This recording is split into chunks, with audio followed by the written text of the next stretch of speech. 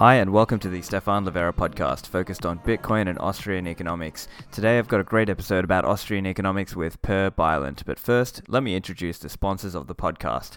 Firstly, Kraken. Over my years in Bitcoin, I've been really impressed with the way they operate. Kraken have just such a strong focus on security. They've really tried to act ethically in the space, and they are one of the longest standing Bitcoin exchanges. They are consistently rated the best. They've got a really high quality platform. They offer some of the best liquidity in the industry, and they've got really high trading volume with low fees and no minimum or hidden fees. Remember, Kraken have 24/7 support. If you're a corporate client, you receive full access to the Kraken OTC desk for personalized service on high volume trades. Institutional clients also receive the highest available API rate limits. There's also Kraken margin and futures trading, and Kraken offer 5 fiat currencies. So to learn more and sign up, go to the Kraken link in the show notes. My other sponsor is Unchained Capital. They are a Bitcoin financial services company offering a really cool 2 of 3 keys multi-signature vault product. You can use Trezor or Ledger wallets, and you still maintain control with your 2 keys and reduce that single point of failure risk. And this solution has also been open sourced as well.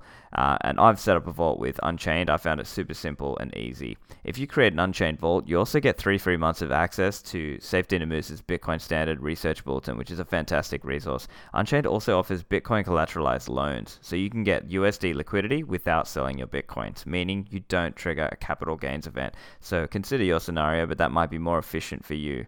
So while that loan is outstanding, your Bitcoin is stored in a dedicated multi-signature address under collaborative custody with Unchained holding 1 of 3 keys. You would hold a second key, and Unchained's independent third-party key agent would hold the third key. To learn more and sign up, go to the Unchained Capital link in the show notes. My guest today is Per Bylund. He is the Assistant Professor and Records Johnston Professor of Free Enterprise at Oklahoma State University at the OSU School of Entrepreneurship, and he's also a Fellow at the Mises Institute. So Per first joined me on episode SLP 38. So this episode is more about his book, The Problem of Production. And so in this discussion, we talk a little bit more about the theory of the firms as islands of productivity. We discuss Austrian capital theory and what happens to some of these firms over time. And it's also an interesting one from an entrepreneurship point of view. So I think you guys will really enjoy it. So on to the interview. Per, welcome back to the show. It's a pleasure to have you back. Thanks for having me again. So Per, I really enjoyed reading your book, The Problem of Production. I read it a couple of months ago, but and I was thinking I've got to get you back on and we can talk about it, because I think a lot of my listeners are essentially Bitcoiners who are interested to learn more about Austrian economics. And so I think this book is a really good one because it deals with some of these different theories that they can kind of pull together around, Austrian theory of capital and entrepreneurship. So let's set the context. Why did you write this book?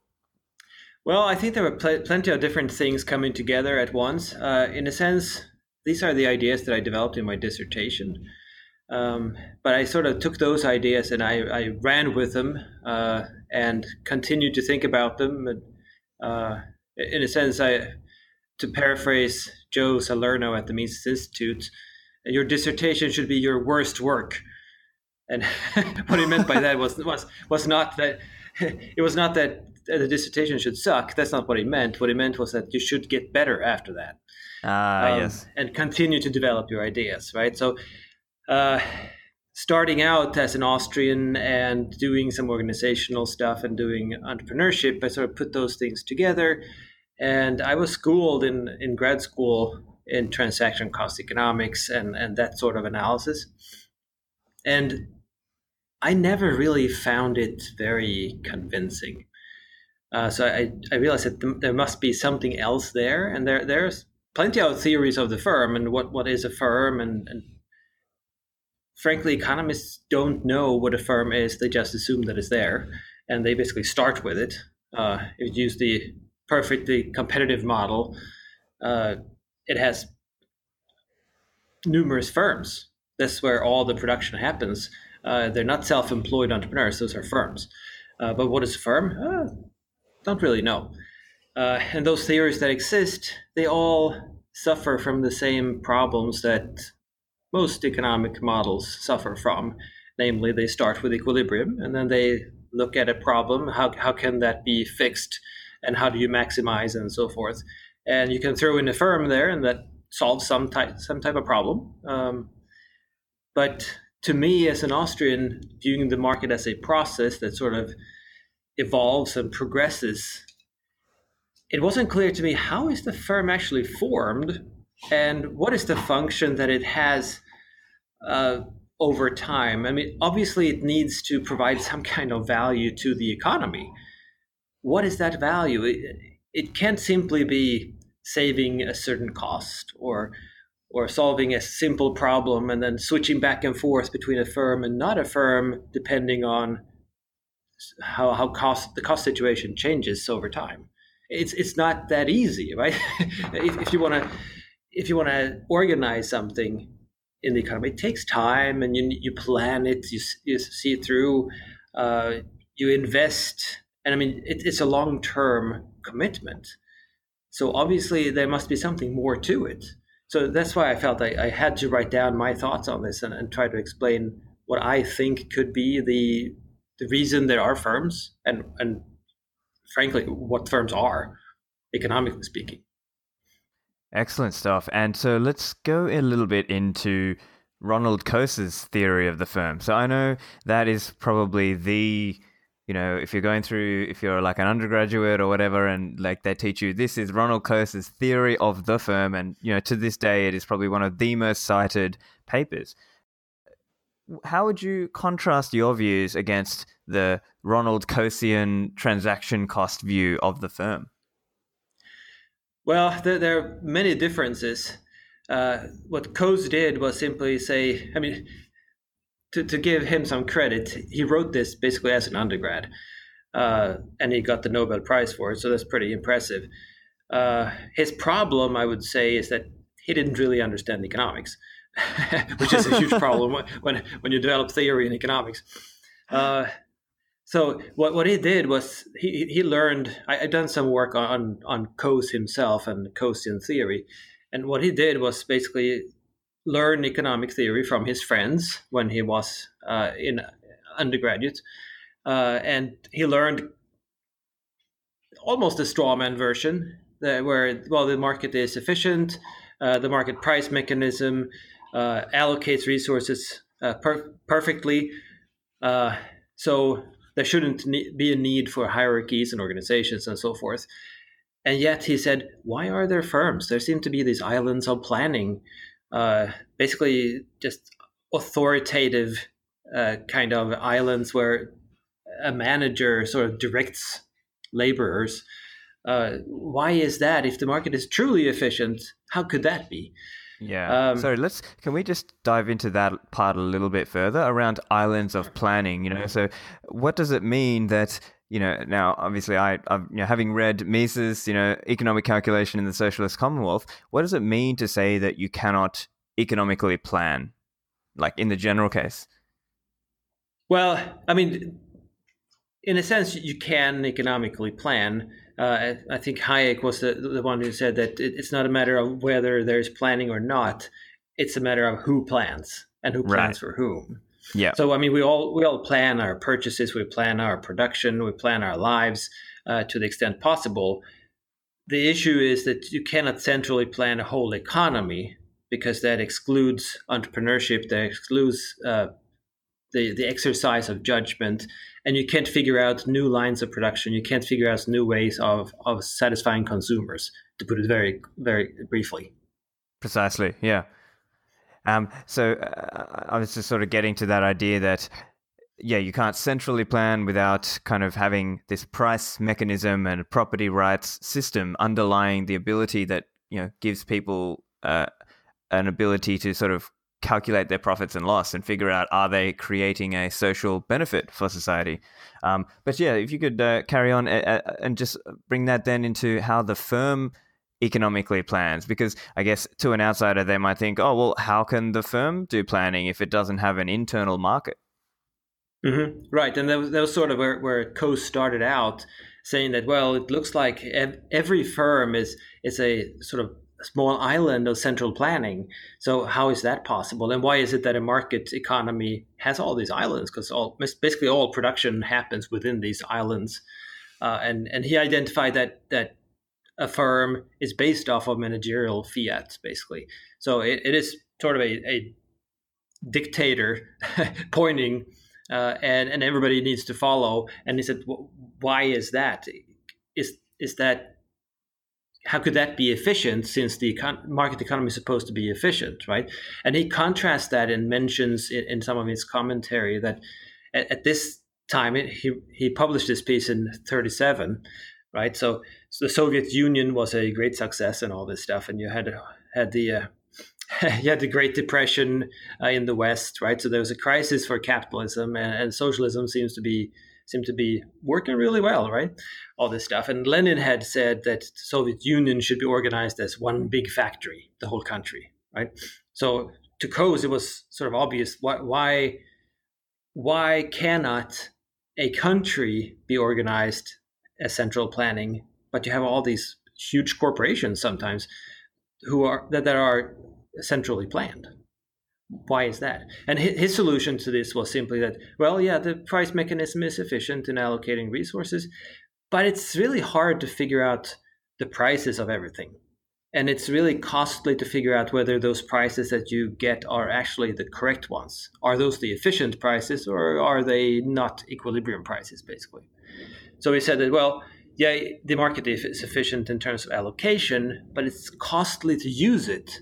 So if you have a manager instead taking the place of the price mechanism, so the manager gets to allocate resources within the firm, you don't have the cost of figuring out those prices, right? You just depend on the manager, and of course the manager can be wrong too, but to the extent that the manager is sufficiently right, you save on those transaction costs.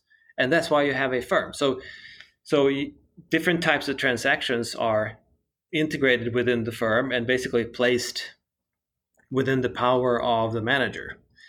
And the better the manager, the larger the firm, because a really good manager can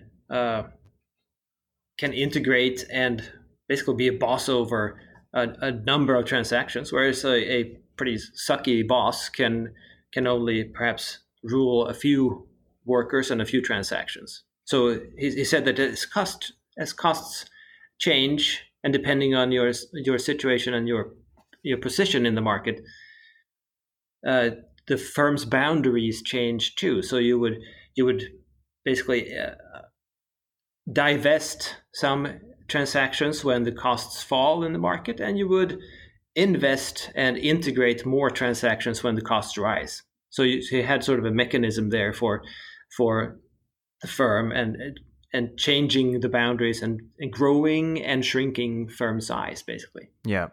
So it's very much driven by this idea of transaction costs. And I think a good point that you make in your book is that Coase doesn't necessarily explain how it is that the firm overcomes this problem of transaction costs. And I think that's kind of partly, that's where some of your theory as well comes in. Did you want to outline some of your thoughts there? Sure. I mean, to Coase, it's really equilibrium theorizing, right? So you have one situation where production is already taking place and it's organized by the price mechanism. And when it gets really costly because the transaction costs get high or there's too much imperfect information or whatever it is, you basically just take a little manager and you drop him there, put him in the place of the price mechanism, and whoops, there's a firm, right? So the manager's fiat is what rules instead. And to me as an Austrian, it's about the process, right? So how does that happen? How do you actually go from this market situation with only the price mechanism to start integrating and hiring these workers and getting an office and all of this stuff?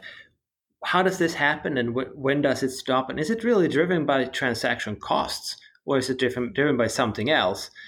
And I mean, to be blunt, transaction cost is sort of in Coase's view anyway, the way he uses it, transaction costs are not really relevant.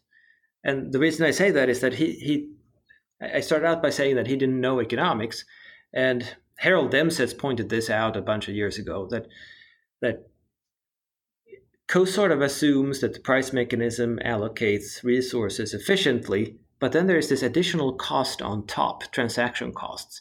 That means you might not actually get to efficiency.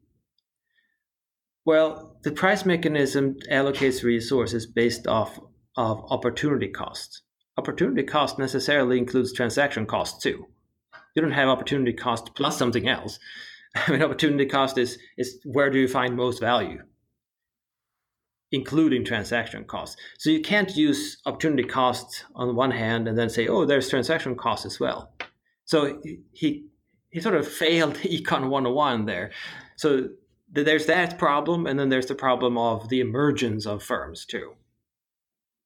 Yeah, interesting stuff. I think I liked as well around your explanation around this idea of density in the book. And so you're talking about how, and I think this is coming to how the firm emerges. And I think part of that is we're thinking of, okay, this is our economy, this is our capital stock, these are the firms that we currently have, but maybe we're not quite advanced enough around some certain area to have this sort of firm. And that as the increasing density in a certain industry grows, then you might see further and further subdivision, and that can be part of the driver in your view. Can you outline what you're getting at there? Right. So my theory sort of starts with the division of labor, saying that that's where productivity comes from, and division of labor. Then we go way back before Coase and back to Adam Smith, who spent the first few chapters in The Wealth of Nations talking about this. But Adam Smith, he talks about how when population grows, which is what you're getting at with density, the more people there are around, the more you can sort of chop up any production process into smaller bits and pieces and allow people to specialize in those pieces. And then instead of you doing everything and I'm doing everything, you can do the first half and then I do the second half. And then if there are more people around, we can do maybe 1/5 each. And we can really become specialists at each fifth. And we might not know anything at all about the other 4/5. But together we produce a lot of output. Okay, great. So then we've got this increasing density and we've got this division of labor occurring. And then now where does the role of the entrepreneur come in? And as I understand, this is like a Kersnerian alertness theory as well, right? They sense an opportunity and then they go on from there. Well, you can put it in those terms, sure. Or you can say that it's Schumpeter. They have an idea for an innovation or any type of term you want to use, really. But the thing is that I think the entrepreneur sees a new way of producing something or something new to produce, or maybe it's an employee in an existing business who realizes that, wait a minute, I can do this in a completely different way. There's so much more clever that I can save a lot of money if I just gather a lot of people around me and do this in a different way. Now, doing something in a different way means that you need to figure out exactly how to do this, right? So you need to put people together. You need to split the production process in a new way that hasn't been done before. So you can't simply say, hey, I'll just contract this with people in the market, because no one is selling those services.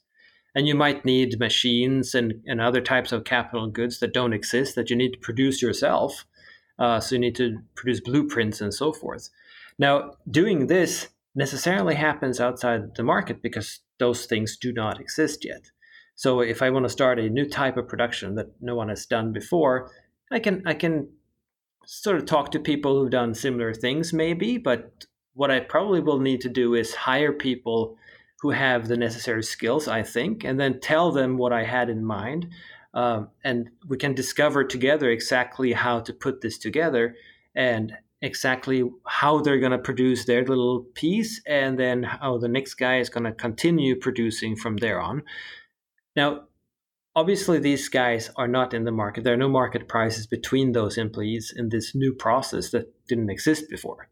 So they're completely interdependent, and all of us are. In this new project that we're starting, it's obvious that if one of us fails, the whole project fails. The whole production process fails. So we need to stick together. That's one thing, right? We're completely interdependent. And there's also no pricing going on between us because there are not several sellers and several buyers within the firm. That simply doesn't happen. So this happens necessarily outside of the extent of the market. So even if we hypothesize that the whole market consists of self-employed people running around and just trading using the price mechanism, what we're up to is not guided by the price mechanism. And our little production process will necessarily be treated as one sort of blob, that the whole thing will either produce a profit or a loss. But exactly who is doing the profitable thing and who is not, we can't tell. We just know that we need to put all those pieces together or the whole thing will fail. And that's what I call a firm, because this is integrated production in a way that you cannot accomplish in any other way than being together and sort of in a joint fashion together discover exactly how to do this, and then probably refine and improve the process as well. So the first version is not going to be the best version, but maybe it's good enough to make a profit. And then, of course, if I make a ton of money doing this, others are going to say, "Wait a minute, I can do similar things, and maybe even do it a little bit better." So others will follow suit and try to compete with me. And then, of course, this is sort of the short version or the speedy version of the theory. When others follow suit and copy or imitate what I'm doing outside of the extent of the market, obviously other firms can start to try to poach my employees who have experience doing this stuff. And I will try to get their best employees too, which means we're basically bidding for these specialized labor services. Well, that is the creation of market prices. So in a sense, the firms dissolve into the market, right? So what I'm doing in a sense is turning everything upside down, because Coase and all these other guys talking about the theory of the firm, they're saying, oh, let's pretend there's a market, and then why do people choose firms? And I basically say, well, first of all, this is a process of economic development. This is the market progressing. And I'm saying it happens through the firm, but it's not the case that the market goes to firm and the planning is so much better than the firm. It's the other way around. So market is sort of refined and the mature way of producing, because you have full information through the price system and you have good effective allocation of resources and so forth. But then if you want to do something new, you need to do that outside of this market organism. And that becomes a planned island, necessarily planned to begin with, right? And then you populate it with workers. And then when others try to do the same thing, we create prices between our firms. And those prices mean that we can start outsourcing parts of our firms, which means we can benefit from the prices that we create between us, right? Through competition. So the firm is sort of a means by which the market's extent grows. The market expands and becomes more specialized through the firm. Excellent. And so I like the way you explain it as well here in the book. You say it's like this economic phenomenon that overcomes the inertia of the interrelated market order. And then later we sort of get into what that becomes as it becomes more kind of commodified, if you will, or more kind of commonplace. And then it sort of subsumes back into the normal market. Another really cool topic that would be awesome to touch on is capital. So it's, obviously as Austrians, there's this belief of capital accumulation and that you need these various goods to help you produce the new goods. But then there's also a very subjective part to it as well. And I really like this part. You quote Ludwig Lockman and you say, something is capital because the market, the consensus of entrepreneurial minds, regards it as capable of yielding an income. So it's sort of like a beauty is in the eye of the beholder, right? There's a bit of you have to subjectively determine, yes, this piece of capital equipment is what I need for my business. That's why I'm willing to pay XYZ dollars for it. And I think the other part is you'd really touch on this idea of capital structure and accumulated capital and how it's kind of ever shifting. Can you touch on that for us? Sure. And in a sense, the specialization deadlock is sort of the fulfillment of what is possible without any innovation or entrepreneurship, right? So there might be capital goods and so forth, machines and whatnot else. But what the entrepreneur does when establishing a new firm is figuring out a new way of doing things, but also a new way of using resources, and new skills and skill sets for workers, but also new types of machines that support this new type of process, um, refined versions of old machines, and so forth. So it's really from Lachman's book Capital and Its Structure, where he says that the role of the entrepreneur is really in the constant adjustments to the capital structure of the economy. And what he means by that is simply that what entrepreneurs do is trying to figure out the best way of satisfying consumers' wants. And the best way of doing that is always to use some sort of capital, because capital has one function. It makes labor more productive. So basically, we get more output per labor hour invested. But capital can, of course, be used in many different ways, but it's not unlimited. So we need to figure out the best way of using it. And of course, should we be using this at all? So an old type of machine, maybe, say it's made out of steel or something, maybe we should just take this to a smelting plant and produce something completely different out of it, because it's not very efficient the way it's being used now. We can use the steel in some other way, right? And entrepreneurs make these decisions. So they're constantly figuring out ways to better use those scarce resources that we have in the economy to satisfy consumer wants, satisfy more wants, satisfy other wants, satisfy them in a better way.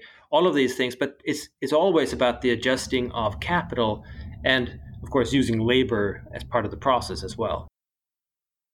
Yeah, and the other component is just that in order to have that capital, people must have foregone some kind of consumption, or they must have saved up their profits. And that's the only way in which we can, as society, can build our capital stock, right? I think if you look at other schools of thought, they don't necessarily have that way of thinking about it. Can you outline a little bit around the importance there of first foregoing consumption? Sure. Very often Austrians take the example of Robinson Crusoe. I think Rothbard talks about how he picks berries. They're apparently they grow on trees, so they're very high up. So it's a lot of work picking those berries, but he needs those berries to satisfy his hunger and stay alive and so forth. And maybe he spends his whole day picking those berries. But how does he improve his production? Well, he needs to invest in something. He could, say, produce a stick so he can stand on the ground instead and sort of hit on the branches and get those berries instead. But producing that stick takes effort and time as well. So he needs to release that effort and time somehow. And how does he do that? Well, he can't starve to death. He can't just say that, oh, the next few weeks I'm not going to eat anything. Instead, so then he's going to starve to death, because then maybe he will be able to produce more in the future. That doesn't make any sense. Instead, if he postpones consumption a little bit, says that, well, I'm going to eat a little less every day, or I'm going to work harder now, but not consume all the berries right away. Instead, I'm going to save those berries. I can use them. Say I save up berries over a whole week, and I work my ass off for a week, and I have enough berries, and I lessen my consumption so I don't consume all of it. And then I have enough berries to survive a week, and during that week, I'm going to try to produce a stick that I can use. And that stick, of course, is capital. And the reason he can create this capital is because he saves or he forgoes consumption. Because if he kept on consuming 100% of the berries that he gathered, then he would not be able to produce that stick. But with the stick, he will be able to collect a whole lot of berries in much less time. So there you have the role of capital, which really makes his labor much more productive. So you can get a whole lot of more berries in shorter time and less effort as well. And that of course also releases more time for him, because then suddenly he doesn't have to work as long hours with that stick. Um, Instead, he can use that time to produce maybe a better stick, or I mean, this example doesn't hold for too long, but Yeah. but but still, the point I think is clear, that by not consuming everything right now, or consuming less, will make more available for investment, and that investment in turn improves our ability to produce in the future. So this, of course, is exactly the opposite of Keynesianism, right? Where Keynesianism starts with consumption, that the more we spend on stuff, the more people will want to produce, which completely reverses, well, reality in a sense, that because production takes time. So what entrepreneurs do when teaching entrepreneurship makes this obvious, that Keynes was just full of it.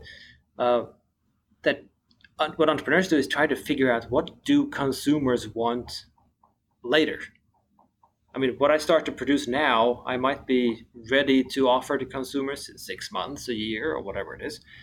I can't know exactly what they will want, so I will need to bear that uncertainty myself. I will need to make all the investments and create jobs and whatnot else, whether or not anybody will want my product, because I can't know that until I'm done. And during that time, I need to have enough capital in terms of money and food and all this stuff to pay for the resources and survive myself. And then I can offer the product, and then we'll see if there will be spending, right? So the whole thing that spending drives the economy is, well, it's ludicrous, really. I mean, what drives the economy is production, and then offering that to consumers. And consumers, they don't choose to buy something just because it's valuable. They choose to buy something because it's valuable, and it's more valuable than what others are offering, right? So there's the competitive element as well. And since production takes time, there's enormous uncertainty for entrepreneurs, both demand side. Will consumers value what I offer, and will they value it enough? And on the supply side, will I have competitors offering the same thing, or will I have competitors offering something that is better and cheaper? That there's no way of knowing, right? So we need to forego consumption and sort of cut back on our spending right now, so that we have enough resources for these projects to be realized, so that we can then later on consume what they offer. Excellent. I love the explanation there, Per, because it's like there's all this uncertainty, and the Austrian school and some of the contributions that the Austrian school makes around entrepreneurship are very much around recognition of decision making under this uncertainty. Another point I really like is with capital, right? We don't believe capital is homogeneous. We instead believe it is heterogeneous, and there are different forms of capital. And another theory is around von Barwerk's roundabout theory. And the idea is that as you expand the timeline of production, and you can start doing more and more advanced methods of, say, berry picking and so on. Maybe you start making a machine that goes and automatically picks the berries and things like that. And that might at first look like you're being not productive or just wasting time, but actually it's that you needed that roundabout production process to be able to get you to that new level. Can you articulate, can you explain a little bit of your thoughts there? Yeah, exactly. In a sense, the theory of the firm that I try to flesh out in the book is an application of that, right? How do we get to more roundaboutness? And if you think about it, roundaboutness, it's not necessarily the case that the more time it takes you to produce something, the more you get. I mean, yes, obviously, yeah. you can be a complete dumbass and spend a lot of time and not produce much at all. So that's not it. It's not a matter of we need to spend time, we need to waste time. That's not it. What is it is that in order to, when we are producing something, why would we choose to wait for a longer production process? Well, because we know that it will create a whole lot more, right? So we would say that, okay, we'll wait a little bit, because this production process will take a whole lot more time, but can produce a whole lot more goods when it's done in a cheaper way. It's worth it. It's worth waiting because we get so much more out of it. So What Bombavrek is really saying, and Austrians in general, is that, well, we will choose these longer processes, basically with more specialized stages, right? We will choose those longer and longer for the simple reason that they provide us with more and more goods in a cheaper and cheaper way. But and it goes back to the saving bit, right? Because we have to wait for the result, we need to save first so we don't starve to death today, because obviously that will not benefit us. But we'll choose ever longer production processes if we can get a little more out of it. And we get enough more that we are willing to wait for it. And that's what entrepreneurs are doing too, right? They're extending the production processes in the economy overall so that we get ever more goods in the future. Fantastic. I love the explanation there. And I think let's now talk a little bit about how this process, as you were touching on, so we kind of had the market at one level, and then the firm emerged to try and take it beyond that level, as you were saying. And now over time, let's say other competition comes in, it starts to become more of a common service or product, and then it now kind of subsumes back into the market. Can you articulate a little bit of the process around that? Sure. One way of thinking about it is simply if someone starts a completely new firm producing something, very often there are copycats pretty soon. I mean, if it's a successful idea and they're making a load of money, then someone else is going to try something similar or something that they think is a little better, maybe try to produce in a little bit different way, but in the same way. So those things that are common to those competing firms, they don't need to be done in-house anymore.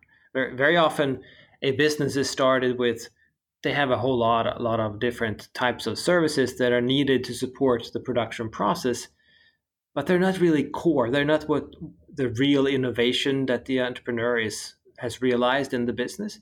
So there are all these supportive services, and those are probably the first ones to be outsourced. And as soon as you start outsourcing those, maybe a couple of your employees say that, hey, how about I sell this to you instead? I can start a business and produce this cheaper than you're paying me now. And of course, then he can probably sell it to a competitor as well, right? So then you start seeing basically chunks of these firms being organized in other firms in a sense, right? So, and this is how outsourcing happens. I talked with a firm in India to which American businesses and European businesses outsource IT departments. So that's I think an illustrative example, because what they said to me was that no, we don't just sit around and wait for businesses to say, hey, wait a minute, we can probably save money by outsourcing our IT departments. No, what they do is look at businesses and basically figure out how mature they are. So they say, okay, so these businesses are huge. They have their own IT department. They have plenty of people hired, and of course, there's plenty of costs involved with that. And as any small business owner knows, if one guy is sick, then holy crap, the shit hits the fan, right? So everybody needs to cover for that guy, and imagine if you could buy that service in the market instead, and you suddenly need a little more, need a little less, and you can just adjust your purchases. Basically, that's a whole lot easier, right? So a huge firm with an IT department is very costly, but they probably don't think about that. Hey, yeah, we can outsource this. So these firms in India, they contact the firms in the US and in Europe and say, hey, we know that you are basically mature enough and you have developed sort of standardized production and so forth, and we can offer you those exact services, and you don't have to care about the HR involved with your IT department. You don't have to care about updating software licenses and all this crap, basically. We'll take care of it, and we'll charge you monthly or yearly or whatnot, right? And this is exactly the process of dissolving the firm, right? Because if this corporation accepts, I mean, it's a cost savings to them, and the IT department itself. There's no value in having the IT department in-house if what you're doing is not actually IT. Right? You're producing something else. So you might as well buy it from someone. And that means you can probably pick another supplier if this supplier does not do a good job. Right? So there are plenty of guarantees and much more certainty in a sense by outsourcing it. So these corporations are usually very happy with signing a contract with these guys. And then, of course, the firm is smaller. The corporation is smaller because it doesn't have an IT department anymore. And it buys those services just like it rents an office, just like it potentially buys transportation and all this other stuff. You don't have to integrate everything. And in fact, what I argue in the book is that the entrepreneur or the owner of the business is probably happy to outsource as much as possible because it's less of a headache and it's less cost as well for the entrepreneur and for the business. So you would expect to see, or at least according to my theory, you would expect to see firms start out sort of large and inefficient, and then start to fall apart in the sense that they're outsourcing a chunk here, outsourcing a chunk there, and they're refining their production process maybe, and they're firing a few people, they're hiring someone else, they're replacing people with machinery, and basically they get smaller and smaller in terms of what is being done in-house. So they get closer and closer to what their core contribution is.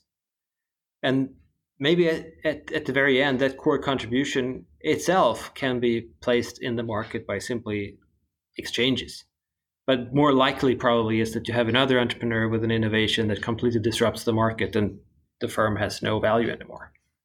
And then we start a whole new round of the process all over again, right? Exactly. So for example, you're doing a service and you're not doing IT. It matters how many IT firms are out there. And part of it is if you're new, there might not be enough of maybe that specific IT service that you really need, right? So that's part of it. And then I think the other key piece is to keep in mind that you don't outsource your key competency, right? So for example, if you're a bank, you might outsource your IT, fine, but you wouldn't outsource your credit assessment and credit intermediation skills because that's what a bank does. So I think that's a very key point that you would probably read that in many business journals as well. But I think it's very aligned with what your theory is and with kind of Austrian ways of thinking about entrepreneurship. Yeah, exactly. And I mean, in a sense, the firm has value for one simple reason, that it offers value to consumers. And that value is not in being a firm at all. That value is in producing something. Right? It helps consumers satisfy some type of want. And that is the core that you mentioned there, right? The bank's IT department probably contributes to the whole picture, but does it have to be in-house? No. Especially the more IT departments are already being outsourced, well, then why would you have it in-house? You would have it in-house only if it saves you a lot of money, which is probably not the case because having stuff in-house means that you'd probably lose money, right? Comparatively speaking. So it will go back down to that core, which is how you satisfy consumer wants, the actual value to consumers. And that's your contribution in the economy. And that's what the firm will sort of shrink to. I mean, since that is the very core. And that core, whether that can itself be outsourced in parts or not, I don't think that is not really part of my theory. But I also think that when you get to that point, you will have been disrupted long ago anyway, so it doesn't really matter. No, that's a good point. I think another interesting question that just came to me as well is people are talking about some of these ideas like, okay, the gig economy, right? Like Uber and Airbnb and some of these other ideas. And also this idea that more and more people can now live that kind of independent contractor life, right? They don't necessarily, like in the past where it was more like, no, I have a job for this big company. But I suppose what you're saying is also, in some sense, you're explaining why it still makes sense for there to be a firm, for firms to exist, right? We're not going to move to this world where everyone's an independent contractor because there is still an economic necessity for the firm. For as long as there is opportunities for innovation, yes, which I would expect to be always. Right, you can always do things better and figure stuff out. Because I mean, if we have any quality, it's our ingenuity, right, and our creativity as people.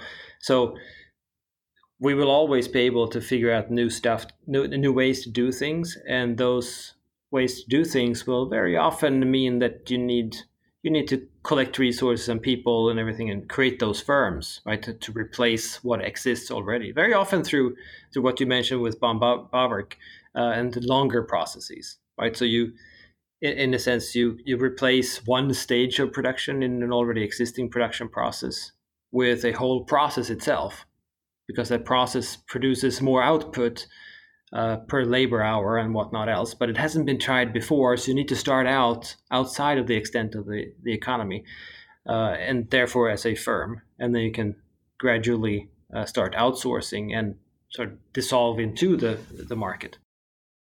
I mean, in a sense, it's theoretically possible to have a pure gig economy, but I would expect that to be a static economy where we don't have any growth or any expansion anymore. And I don't see why that would be the case. I mean, that would be a dying economy. So that we wouldn't want to live in that world. No, definitely not. And what about now? Okay, so this is a little kind of going away from your book, but more like the size of the firm and whether we might anticipate, let's say we lived under like a gold standard or some kind of hard money standard, would we anticipate any differences in the size of firms? Would we see maybe less gargantuan large firms and more smaller and medium-sized firms? Do you have any thoughts there?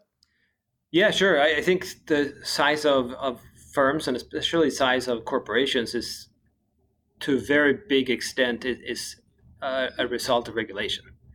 So because there are limitations in the market, and especially barriers to entry, these firms can grow large and they can still make money, at least accounting-wise. They're still, I would say, inefficient in the sense that had there not been protective regulations, there would be a whole lot of more smaller firms, and they would dissolve rather than engage in mergers and acquisitions. Because I think people in general, they trust economies of scale to explain way more than I think it actually can. Right. So these huge corporations we have, I think they're basically they're a product of the state and state regulation and limitations placed on the market rather than the market itself. A completely free market would see lots of very small firms and local production. It would see, I think, different production technology too. I mean, I don't know how deep you want to dig into this, but I think the economies of scale, they exist, of course. But it's also the case that they have been sort of artificially enhanced in several ways. One is subsidies of transportation. So you have the free highway system and all this stuff.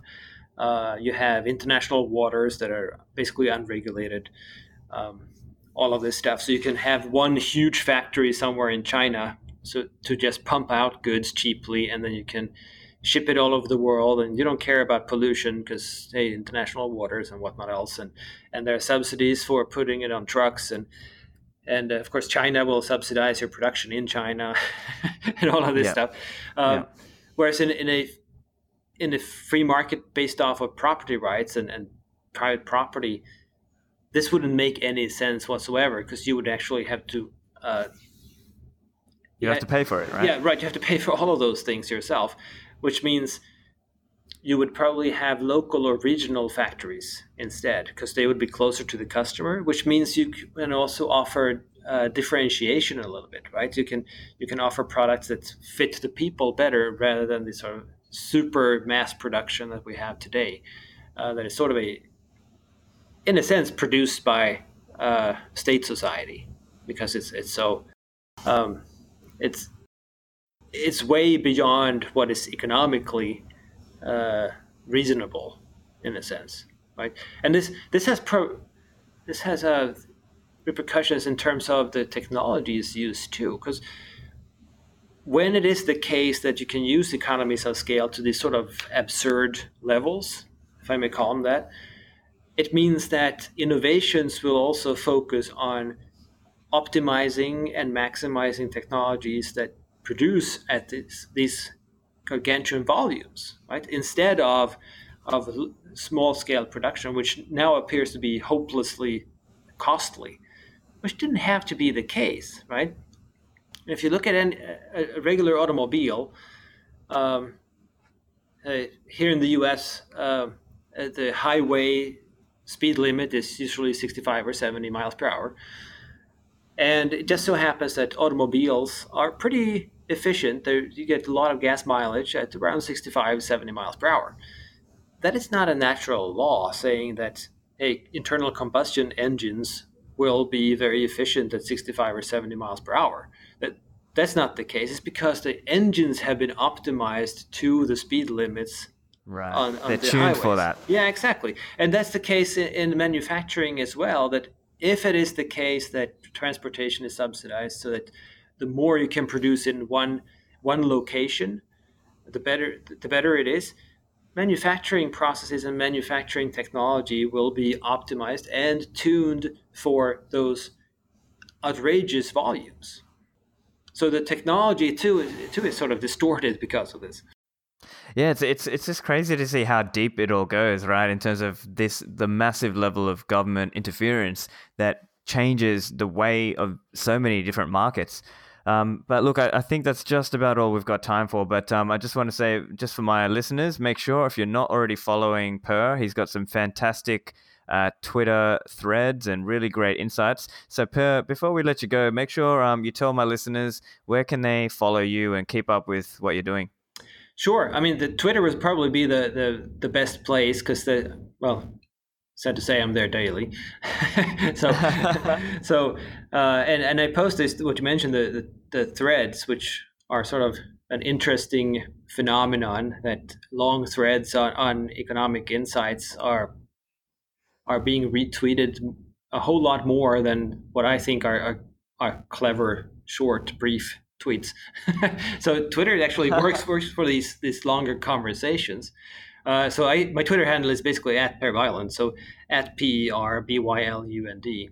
And I have a website too. It's an academic website, so it's not all that much fun. It's not exciting, but it's also my name, so PERBYLUND.com. Fantastic. Well, look, I think that's pretty much going to do it for this one. So, look, thank you very much for coming on the show. Thanks for having me.